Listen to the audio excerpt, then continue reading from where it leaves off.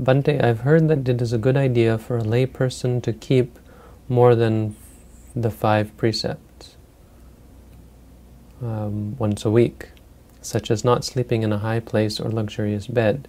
Do you agree? What additional precepts should a layperson keep?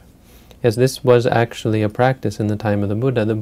People would ask the Buddha what to do on the holy days, because in India at the time there were the full moons, and I believe there were also the half moons. It's not clear in my mind. Anyway, you have these holy days that they had recognized in Hinduism, in the religion that we now know as Hinduism, Brahmanism, or whatever. And so people would ask the Buddha, what do we do on these holy days? How should we Buddhists behave? And so the Buddha said there are many ways of keeping the uposatha, keeping the holidays.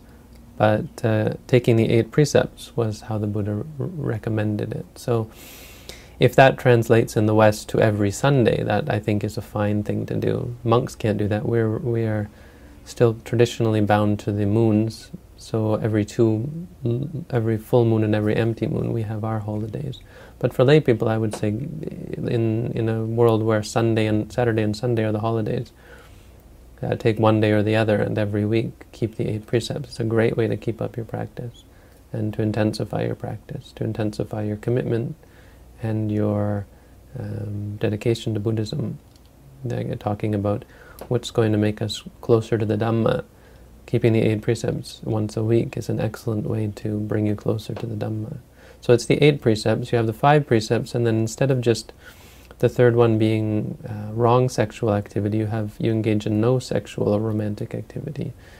And then you add 3 more, which are not to eat outside of the morning hours, not to engage in entertainment or beautification, and not to sleep on a high bed, so to try to sleep on the floor, on a simple bedding. So keeping those are the meditator's precepts, and they push you into a meditative state, so they're quite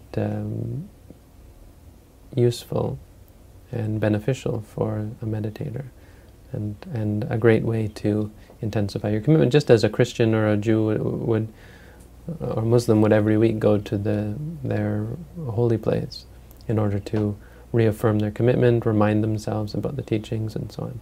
Something you can do even at home. With Buddhism, just practice meditation for that day. Like here in Stony Creek, actually, we're going to take Saturdays, I think. So every Saturday, once I get back from Florida, we're going to try to do a meditation course every Saturday. So that'll be all day, 9 to 4. Say. Everyone can come, and they'll know that every Saturday they have that. Of course, if you don't have a place near you, you just do it at home.